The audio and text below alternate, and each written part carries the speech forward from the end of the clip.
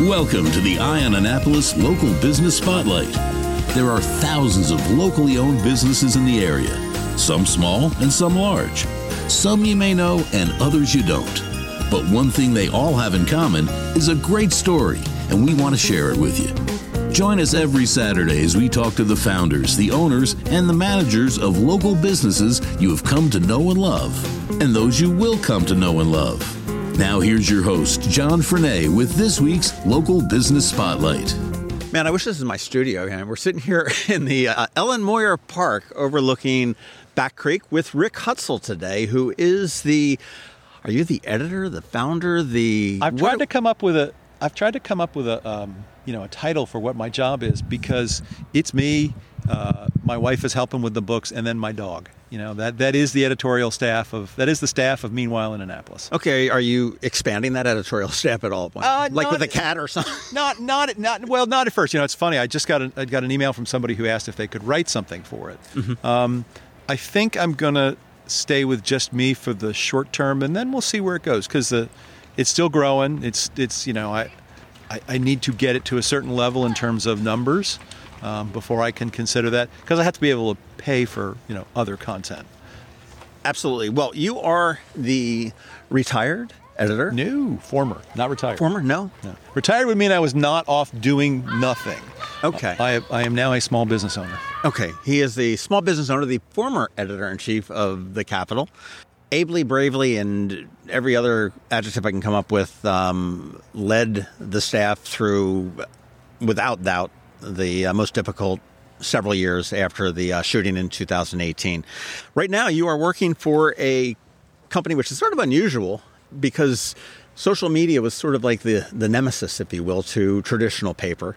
But Bulletin, and you've got which is a Meta, also known as Facebook company, and you have a great, and I hesitate to say it's a column, because it's not, because you're putting out content twice a week, and it's really deep dive, thoughty stuff.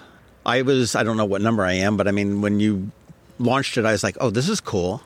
And I read the first two, and I'm like, oh, this is really cool. And then I tried to read the third one, and I said, oh, it's behind a paywall. And I said, no, but this is cool, so I need to, so I reached into the wallet and got the credit card.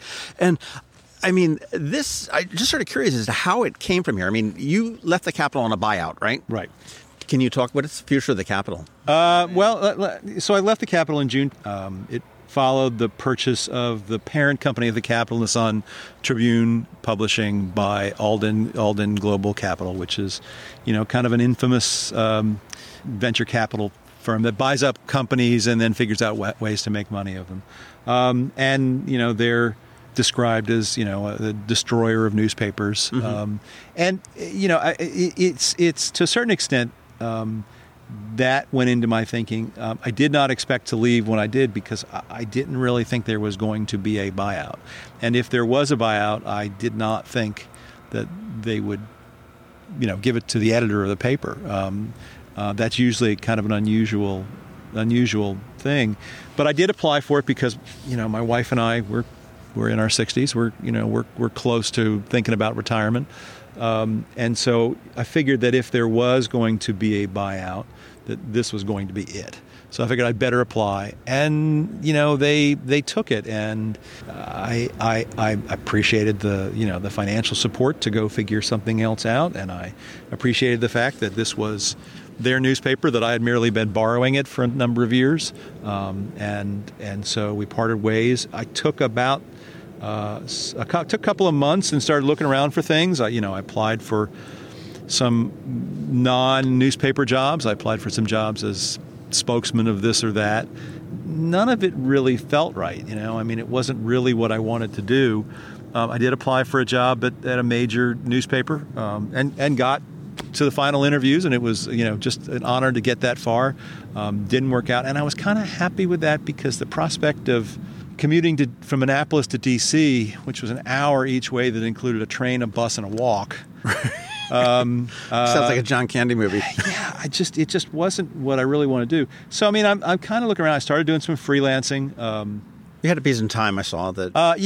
There was that, and I did some freelancing for some nonprofits in the area. A friend of mine who does freelancing got sick, and she asked me to sub in for her, so that helped. And I began to think that maybe there's a way for me to be a freelancer. I've always been fascinated by what's called long-form journalism. In other words, these pieces that you sit there and used to read in the paper on Sunday morning, that's 2,000, 4,000, 5,000 words. Right, continued from page A1. Right, pictures from and chart, B3, right. B5, and it goes down. But I mean, that's the thing that small newspapers always struggle to do. And when I was at the Capitol, it was always the thing that we wanted to figure out time to do. And we were successful with it from time to time. So I was interested in that. And then Meta came knocking, and the person I work with, Samantha Bennett, is the person who recruited me.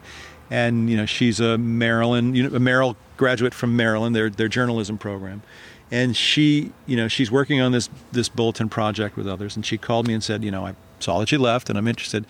And we started talking about it. And really, they said we have a platform that is newsletters, but we're rolling it out very slowly because we don't want it to be a source of misinformation. We want to uplift local voices. We want to provide support for unique voices. So right now it's about 100, 150, somewhere in there. I think I was like number 124. And it really is interesting. I mean, they have all of the strength of Meta. I was doing, for something I'm writing for tomorrow, I was doing some research on their reach. 7 out of 10 Americans check their Facebook accounts once a day. Yeah, it's crazy. The statistics are crazy. 60% of Americans who have Facebook check it multiple times a day. They're everywhere. And so it was real reach, real power. They do have, they have some issues to deal with. The stuff about Instagram and the fact that they knew it was harmful to young women, according to Ms. Hagan, the whistleblower. The fact that it spreads disinformation indiscriminately. Some of those things are there. That's not what Bulletin is. Bulletin is something that's on a separate platform. It's not on the Facebook platform. I do use Facebook for, to push it out, just like we did at the Capitol. But it is a separate thing, and they're trying something new. And, I got these words from Trifilatzis, who's the publisher of The Sun and my former boss, that more journalism is good for everybody. And so that's what I'm trying to do, more journalism. Well, I will tell you, I mean, for folks that aren't aware, you want to go to Meanwhile, just Google Meanwhile in Annapolis, and it's... You can, there was a discussion with the folks at Meta about whether it made more sense to use Meanwhile in Annapolis, which is kind of an obscure name, or my name as the URL. Which is a little bit less obscure. I'm a relatively modest person. I mean, I don't like doing interviews a whole lot. I do them now because I have to push out the name of what I'm doing. And... But so the URL for my website is unbelievably rickhutzel.bulletin.com because my name shows up in Google searches. So. Well, there you go. Well, I am a fan of this, and I mean, like I said, when it first came out, you are probably the ideal person for this. And I would probably say, with the exception of Steve Gunn, because he wasn't here that long, but the editors that were before you, Tom Marquardt, Ed Casey, with the institutional knowledge of the community. I mean, not only you've been here forever, you've got employees. You had reporters, you had people that were, digging around that became part of the fabric of the community. And obviously, an awful lot about that. And I mean, you're ideal for that. I mean, one of the best ones you've had is really in the news right now as far as news goes was your story on, Cars and Sparrows and Elktonia Beach, about the history of it and how it became to be and, what was going on. And now we just learned that is now being, with the help of the state and the feds and everything else, going to be purchased in ultimately through some kind of crazy land swaps and transactions. But it's going to be a city park for passive recreation. On the Chesapeake Bay, which is something we don't have in the city of Annapolis. I mean, that's a really fascinating deal. And I found out it because I got wind that Sarah Elfreth, who's the state senator from Annapolis, was going to be she has this great bill to pump, she is a co-sponsor of a bill to pump lots of money into state parks. And she wrote an amendment into the bill during a committee markup of the bill that would instruct the DNR to pursue this project, making it a state park. And that really kind of pushed it over the edge. There was already money the governor had already planned to put money into the state park. This thing has been in the works Vince Leggett, from a longtime, student of the history of Black Americans on the Chesapeake. I think that's actually his website, Blacks on the Chesapeake. And he'd been working on it for years. Chesapeake Conservancy had been working on it for quite some time. Gavin Buckley got involved in it, and so I kind of got wind of this, and I just started poking around, and I was out of the loop enough to go down to listen to the hearing before I realized the House is meeting not in person. The Senate is, and right. So I ended up watching it, going home and watching it on video, and and once she put that amendment in, it's cross-level, it's public knowledge that this is now a project. So I wrote a story about that, and I looked at the history of it. It really is a fascinating place. We talked a little bit about it before this, but it's the thing about journalism that is fun, and it's the thing that's great about a newsroom as opposed to someone like you or me who's really pretty much on their own, and that you have a room full of people who come in every day and they ask, what can we write about, what can we cover, what's good, what's bad, what's successful, what are people talking about. And when you have that in a community, the community is richer for it. It actually affects tax rates. It creates you have less anger in public opinions when you're talking about local issues than you do about national issues, because the people. So having a place where all of these ideas can happen in a newspaper or something like it are really important, but that's changing. And so that's kind of the reason why I'm able to do this, because I'm part of a great experimentation in what's going to replace legacy media or how they'll evolve, because I don't think they'll go away. But that story was one where, being a part of the community, you hear things, you go and you check them out, and then you just go do good reporting. It's fascinating what you've done. You talk about long form. You talk about that's sort of your passion. Was that as a cub reporter way back when you were getting into this? Was that what you were doing? Was that what you were trained with? Or how? Or is it? You got to remember, when I started being a reporter. Where did you start? I started at the Maryland Coast Press in Ocean City, which I think is still around, but maybe the name has changed. It changed ownership shortly after I started because of divorce between the owners. And so very suddenly I was working with the Maryland Coast Dispatch, which is still around. It's a free weekly in Ocean City. And we would do the goofiest stuff. I covered city council. But in the summer, because the circulation would swell to, it was free, Yeah. Print all you want, but circulation would swell to like 60,000, 70,000, and you do interviews, any interviews you get. So I did an interview with Frank Perdue, because and I did an interview with Roger Mudd for some reason. I'm trying to remember why I didn't. So there are all of these interviews. It's just whatever you wanted. That would be the long form journalism. You would write this interview, up with the person, and it was just fun. So, over the years, I've always wanted to take the time to dig deeply into stories and then share it in a way that is interesting and compelling and makes you understand what's going on here. Reporting what's going on at the city council is incredibly important, but it's a kind of deadline reporting most days. It's being in a place where you can take the time to put the effort and time into a story, into a news story, and then figure out how to share it in a way that is compelling and clear. That takes experience, it takes time, and it takes a willingness on the part of readers to read it. That was really intelligent, wasn't it? But that kind of journalism is hard to do, and it takes effort, and that's what I'm trying to provide. Okay, so Meta came to you. They approached you. Now, where does this difference? Now, there's another web platform where anybody can write for, and I realize that Meta is invitation only at this point, and I don't know what their ultimate goal is to be, but there's one called Medium. Yeah. What differentiates the two? Do you know? Well, there's a couple of them. There's Medium, there's Substack, there's a whole bunch of them, and I think a lot of it has to do with the models. Working in newspapers, newsletters used to be the thing that you would spend a lot of time on that nobody would read. That's changed recently. Now every news organization is into newsletters. Mm-hmm. And so, I think that the idea behind Meta was to do this in a different way than Substack. I mean, there was a piece in the Washington Post recently about Substack and Medium, talking about how because those are self-selected, there's a lot of people who are putting stuff up there that's not true. Disinformation about the election. Sure.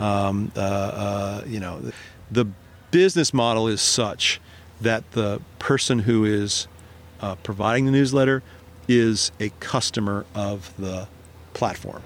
There's a financial arrangement there where the platform is taking a percentage of the subscriptions to host the newsletter. I think that's how it works. It's a little different right now with Meta. They are supporting these local voices, and I own the business.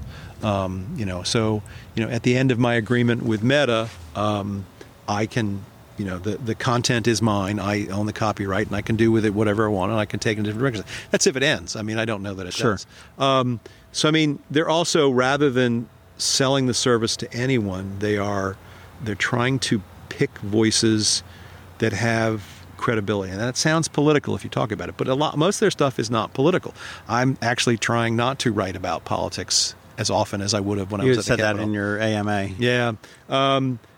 Just because you'd be shocked. When you write about politics, the readership goes down. So there's a writer on there who I think is an NPR host who hosts a show about the Latino population. And she's from Central American, I want to say Guatemala, but, she was in a meeting I was in, and she's writing about the cuisine of her home country. There's journalists who have worked for the papers who are now trying. So, you have people who have skills and who have unique perspectives on things that bring us something a little different to it. They're starting it small because they want to see where it goes, because it is a market that has other things. If you subscribe to the New York Times, they will send you a newsletter for anything. It's amazing how many you can get. And even in this community, you've got Ryan Snedden and the Annapolis Scoop. The Capitol has newsletters. The Baltimore Sun has newsletters. Washington Post has newsletters. Do you have a newsletter? It comes to your news. Yeah, it comes to your newsletter. I go to the podcast every day. So it's a way to push your readership in to people's email boxes, and it's very effective. Part of I'm not solving any problems with, we'll say, legacy media, but as technology has evolved over the last 20 years, people are just getting their news, getting their information, not necessarily just news, in just different ways. Some people want to listen to it, and they'll listen to WTOP. Some people, no, I need the ink on my thumbs and my things, which doesn't happen anymore, but I miss that. Yeah. They solved that problem. Yeah. That was always a good thing. It's Sunday morning, you the black fingertips, exactly what you were doing in the morning. Others would watch the evening news. Others are, listening to podcasts. Others are going to the online websites to figure out what they are. And I think that, there's place in the world. And I think that Meta, Facebook, meanwhile, in Annapolis, has found a place for that. You're not seeing, and it's not a diss on the Capitol by any means, but you're not seeing the long form stuff to the degree that you've presented so far in there. And, let's face it. You've got to be every media organization, no matter what level they are on, whether it be, Ryan and the Naptown Scoop or me or you or whatever. We're working with less. Your staff is, yourself, your dog, and my wife, and your unpaid wife. Well, if you pay me, you're paying my wife. So. But we're going, and what we're talking about in Annapolis is a microcosm of what's going on in news media in this country. I don't know very much about news media in other countries, but I do know a little bit about it in this country, just from reading and being a part of it for so long. And that is, legacy media, particularly newspapers, their readership is declining. It's because people are finding their news in other ways. That the delivery process of printing a newspaper every day and having it begin to age and fall out of date immediately after it hits the page, and then dropping it in your house or your mailbox or whatever, that's dated and becoming less and less relevant, and it's only going to get worse. I think the New York Times, Dean Baquet, the editor of the New York Times, he just retired, I think at one point he said he expected the New York Times to start dropping days of the week in 10 years. Oh, wow. So, I mean, it's just the readership for those print pages is declining. So what we're going through is a huge experimentation in how to deliver the news because it has market value. I mean, America is a market economy. It's a capitalist society, and it's all about, having a successful business model or having some way, to pay for things. Nothing is for free in America. And the thing is that because in communities like this, there's not someone stepping forward and say, I know how to do this. This is how it's going to work. You're seeing lots of small voices like you, like me, like Ryan, like others. I mean, there's some I don't even think most people know exist. I mean, I think there's Report Annapolis, which is pretty small, and you see they pop up once in a while. The Talbot Spy, which is a nonprofit newsroom, they came into Annapolis for a little bit and then left. Right. I think because they found that there was a lot of support for the Capitol. It was right after the shooting. So there's all this, what's going to work? What are people willing to consume? As these ideas mature, and because it's a market-based, succeed or fail, as the good ideas grow, they'll become financially successful. They'll be able to become more powerful. They'll be able to, it's just like a forest. The big trees knock out the little trees. Larger voice. Right. I don't think you or I will live to see the end of this experiment, but my kids will see it. I agree. I mean, I think it's interesting that in my realm, when I go around talking to different people, I mean, people say, "Oh, I've never heard about Ion Annapolis," and I'll be like, "Well, okay, we've been around for like 12 years, and da da da da," and that's somewhat surprising to me. Other like, "Oh, it's just the Capitol. That's it." And I think the Naptown Scoop has a great reach and they've growth, and I'm also surprised when people say, "Oh, I've never heard of that." I got to look something up because I think that the fact that somebody has not heard of Ion Annapolis is unbelievable. So let's see. Wait a minute. Can I read it in the sunshine? You have 100 and is that right? No, you have 53,000 followers on Twitter. Yeah, that's a lot.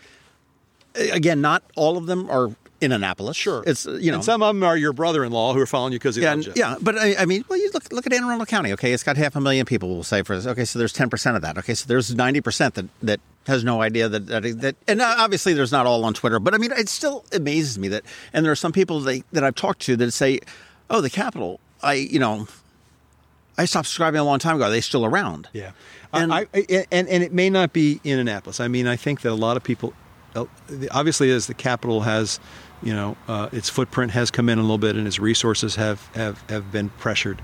The area it is able to serve has shrunk a little bit. I heard recently that the school board member from Pasadena doesn't really care what's in the Capitol because nobody in Pasadena reads it. I don't know if they ever did, but they read the Maryland Gazette. That's because they're the left. No. I mean, so here's the thing that is lost when you lose that kind of.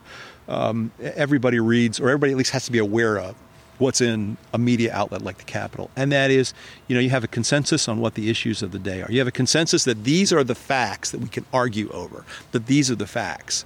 And so by having all of these disparate little media outlets, I think there's the Pasadena Voice is restarting. I heard that they're looking to hire an editor. And that's the Severna Park Voice, one of their things. Right. As these things are around, they provide different viewpoints on the news and different ways of capturing the news, and that's fine.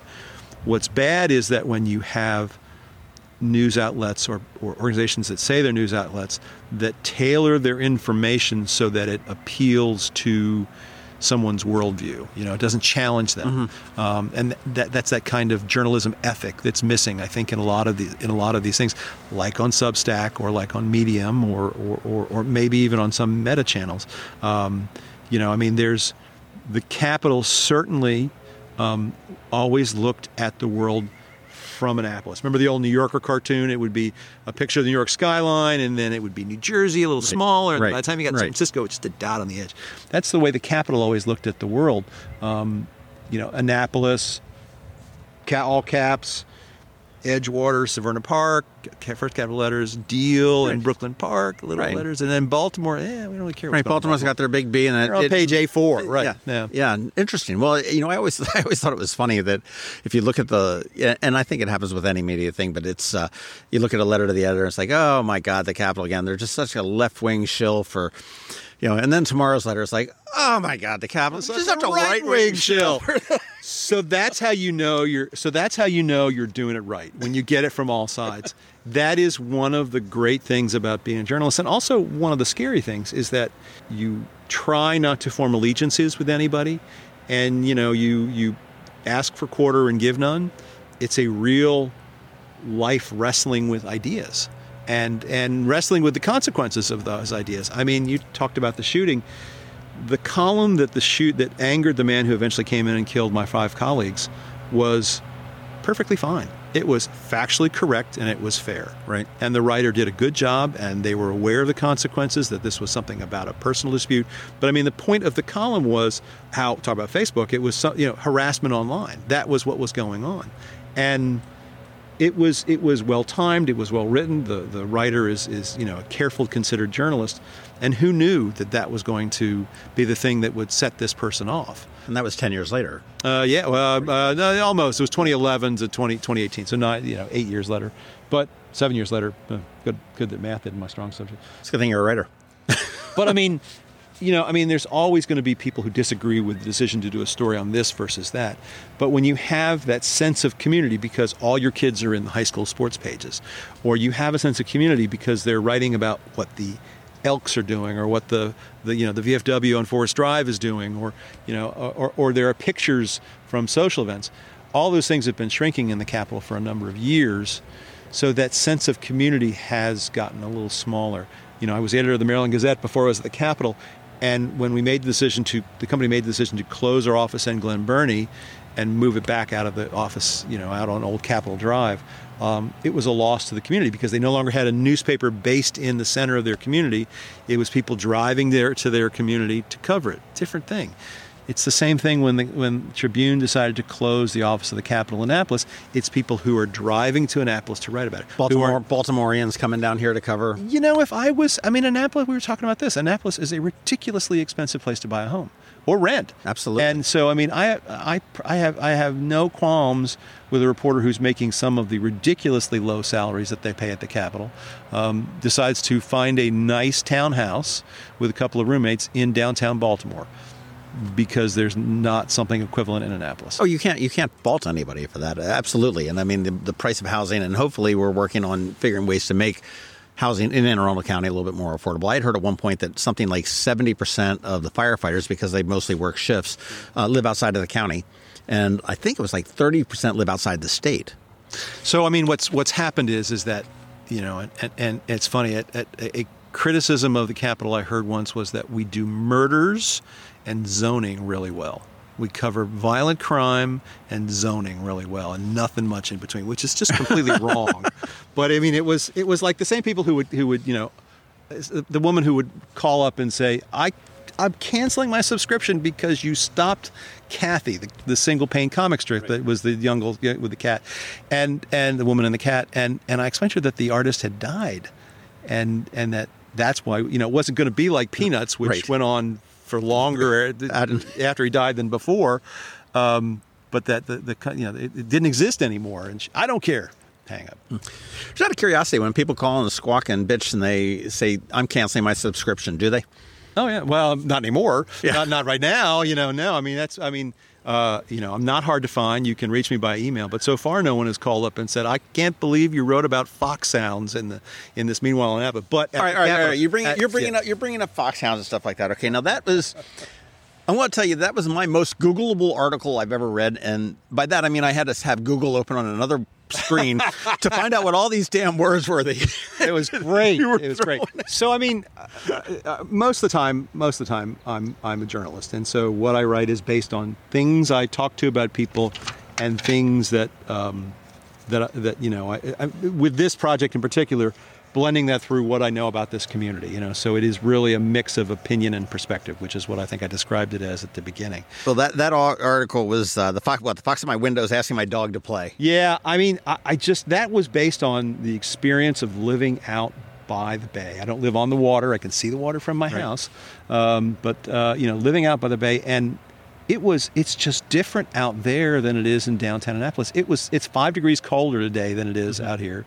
The wind literally roars when in downtown you can't have it. We used to lose power, and we'd go over and stay with a friend if it was more than a day or something like that, and they wouldn't have even blinked at their house. Yeah. So it's a place, and there's all sorts of animal and noise that's what I wrote about. Well, I thought that column, that article, was very Rob Hyacinth-esque to a degree. Very carefree. Very. Someone after he died, someone who, a pretty good writer, called up and said, I would like to fill what Rob did, and be the kind of the examine life kind of writer of the Capitol. And this was like 2 weeks after the shooting. Gosh. And I'm like, too soon. I don't know. Rob came from the Sun, and he was the, he took a buyout there. Was it a buyout? I think he took a forced buyout, or maybe even got laid off. I'm not sure which. The Sun went through all of these years of contractions through their ownership. They were in bankruptcy for a decade, I think, was it? Their ownership, Tribune. And so Rob left at some point and went and taught a little bit and did some other things, and then came as an editor. And he brought that quirky writing style that he had with him, where he could just see the world through a different lens. He described what he did at the Sun once as being the walk-around guy. They would send the reporter who's covering the big story, murder trial or something like that, and then they would send him to walk around and find another story that went with it. And it just was a real talent. He had, he won a big mentorship award posthumously, and a lot of it was because just in the short time he was there, he got there in 2009, I think, 2008, maybe a little before that, something like that. And that's a lot of reporters to come through the Capitol in that period. And he just imbued a sense of writing and language that lots of people kept with them when they left. I know Tim Prudente, who's at the Sun, and he's at the Banner. Yeah. He wrote a piece about Rob's Dead Word Society, and it was words that mean nothing or have lost all meaning that Rob kept a list of that he didn't want to see in your stories. And it was a testament to his ability as a human being that people who read that, who had worked with Rob, thought I thought I was the only one he did that with. I didn't know that was. I thought that was my relationship with him, and turns out it was his skill as an editor. Well, I know several reporters that have been mentored by him, and they all say the same thing. Yeah. They said he was just absolutely amazing. But back to your article. I mean, just some of the words that I was working on. Okay, Volpes. Okay, my Latin jumped into me there with the whole thing. But onomatopoeia, I'm going to say that's probably the first column you've ever written with that word. Who doesn't know onomatopoeia? Oh, I know what it is, but yeah. I mean, you probably don't use it that frequently. Well, that's because it's too long for a newspaper column. That's one of the great things about this piece I'm doing. I can write 2,000. I think that was like 2,000 words or something like that. A newspaper column, a classic newspaper, is a column long, which means about 650 words. Okay. In the Capitol. Maybe you get a little longer if you get a jump and you're displayed certain ways, but I'm able to write at greater length, and that's a joy. It's but stridulation. I had to look that one up. Can't even me pronounce too. I this. had to look that one up. This one, psithurism. So you don't. The P is silent. So Scytherism. Scytherism. It's the sound of the wind going through the leaves in a tree. And geckers, that was another one. That's a real thing. That's a noise. If you live near foxes, you've heard that. And then, then I had to pull out my Greek mythology with all the Boreas and the Zephyrs. And one of the things that I had a lot of fun with that was word choice. I mean, that was really something that I tried. That was more about the writing of it than the journalism in it, because it was all based on personal experience. And not that that's not a form of journalism, but I don't know that sitting and listening someplace for 20 years and writing about it. There's a great book by I forget his name, but he's lived out in the woods in Vermont for 50 years, and he writes about all these books about following the nature on this piece of land he owned. It's great. And so I was thinking about that, but that was really more about the writing of it. So I was very careful of the words. I got down to the end, and I made a choice to use Haudenosaunee. I don't know how you pronounce it. But it's the name for the people that we know as Iroquois that they would call themselves. Iroquois would be a name that was given to them by other tribes, okay. Right? Remember from school, the Iroquois Confederation, Mohawk, all this. Right.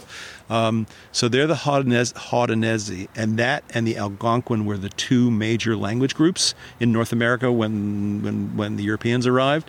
and Algonquin would have been the language that would have been spoken here. Iroquois, Haudenosaunee, they were around somewhere. I'm butchering that word. So I mean, I did have to look up those words. I didn't know the words for wind for them, but I've always thought that that's something that we lost here by not having the native culture here didn't survive our arrival, and that we lost what they call place. We've got names, right? Assateague, growing up in Ocean City as a kid, that was a great joke. Assawoman Bay, right? Well, that there's a really terrible joke with that one. But Assateague, what's it mean? It means you mean this place here, Wicomico, Potomac, all these places that we take for granted. They're all their names. But the languages themselves are extinct. So yeah, interesting. You happy now? Was I unhappy at the Capitol? No. Am I happy now? Yeah. I think that clearly I'm in a job with less pressure because fewer people depend on me. I have responsibility for making decisions that affect fewer people, so that's it. I sleep better. That's what I always said when I owned several travel agencies when I finally sold off. Wagonlit Carson. Back Carlson Wagonlit. Yeah. There you go. I was close. Not having employees. Oh my God, that was freaking great. Yeah. Because that's a lot of stressful. I mean, and you've got to make sure that you're putting Thanksgiving dinner on their tables. But I mean, the flip of that is that you don't have someone to talk about a story with. You don't have, and that's one of the values of a newsroom. You don't have, people to get excited about. A reporter once described me as a newsroom tornado because something would happen, and I would come skipping out of my office to say, "Hey, who is working on the story about the economic development director who, was breaking into his neighbors' apartments and fondling their underwear?" Just stories that you go, oh my God, I can't believe, can you believe this happened? Get something on it, get it up now. That's gone. But there are joys to doing this as a solo act too. Yeah, I mean, it's a lonely existence. I agree. Yeah. And you're all working out of your home, I'm assuming, at this point. Yeah, I had to figure out the square space of my office for tax purposes. Tape measures, stuff like that. Yeah. And you are doing 2 articles a week. I am trying to do more. So, I mean, these things are taking time. I'm working on one now that I thought I would finish this week that is now looking like it may even push into April because it involves, getting documents from Public Information Act and things of that nature. And so, I mean, a lot of it is having several things working at once and landing the best ones when it's best to provide to the reader. I'm trying to provide more premium content, things as opposed to someone who gets the free stuff, someone who pays, trying to make sure those people who pay for the subscription get something that's unique to them. Sure, it's so valuable. I think you'll probably start seeing me do 3 a week real soon. Interesting. Now, how, I mean, obviously your audience is growing as more people know about that. But I mean, do you publish this, just write it up in Word and upload it to? That's one of the advantages. I mean, I don't know how much you deal with in journalism, in the technological side of newsrooms. It's called a content management system, a CMS. And basically, it's what you write on and how you publish it and how you make it look nice and bring in pictures and all those things. And that's all technology that that Bulletin provided. And it's new. They're adding more things to it. I was delighted when I was able to change my homepage, essentially change the top of it from white to blue. Woohoo. Okay. Just the little things. I agree. Yeah, right. I mean, so these are things, they were recently added. At the bottom of each column, there's a way for you to send me a comment directly. I recently wrote something exploring why gas prices are what they are around Annapolis, trying to not write about global markets and things of that nature, which, are beyond my ken. But I mean, I wrote about it, and I got comments from Texas. There is that's something that they added. I will say that Bulletin has been very good in terms of helping me understand how to put out a newsletter. That's great. I mean, they certainly have the backing behind them to be able to do that, the technical chops and everything else that nobody does have. I think my wife was worried the day their stock fell 25%. I forget what happened. Right. Something happened. I don't know. Was it in Washington? Was it a technical? Something happened, and Meta's stock fell 25%. Which meant, Mark Zuckerberg was merely the richest person in the world by X factor instead of X plus Y. Right. My wife said, are you going to get paid? And I'm like, yeah, I think I'm pretty sure they're going to be able to cover it. Yeah. Well, it's like when Mackenzie and Jeff Bezos divorced. It was like, here's a woman that divorced the world's richest guy, lost his half of his fortune, still kept the number one spot, and she moved up to number 3. Still, wrote a check to say I'm going into space. It's crazy. Well, congratulations on Meanwhile in Annapolis. I do enjoy it. I do encourage everybody to subscribe to it. Check it out. I mean, it is long form, and I mean, there are some. He's taking a picture. Yeah, you'll see that on social media. But do it. rickhutzel.bulletin.com. That's it. Is the website. And check it out. It's really it is interesting stuff. I mean, you've got I say lifelong. I mean, you grew up in Ocean City, but you've been in Annapolis for October 1987. Long time. Yeah. And has the connections as being the editor of the Capitol for so many years, and it's really a unique thing that can exist so well side by side with the Capitol, with Eye on Annapolis, with Naptown Scoop, with What's Up, with whatever it is. It's you're doing something different, and it's really pretty very, very cool. Thank you. It's been a lot of fun. Absolutely. Well, thank you for enjoying this sunshine day here. Beautiful. Yeah, I think I'm not sure if this is really spring yet, though. I don't trust this Maryland weather. I think this is it. Thanks for listening to this week's Local Business Spotlight. Please make sure to visit eyeonannapolis.net for all your local news, events, and opinion. And in case you haven't already, please subscribe to the Eye on Annapolis Daily News Brief, where we bring you all the day's local news direct to your phone, tablet, or computer in about 10 minutes. It comes to you at 6 a.m. every Monday through Friday, and you can subscribe on Apple Podcasts, Google Podcasts, or wherever you get your podcasts.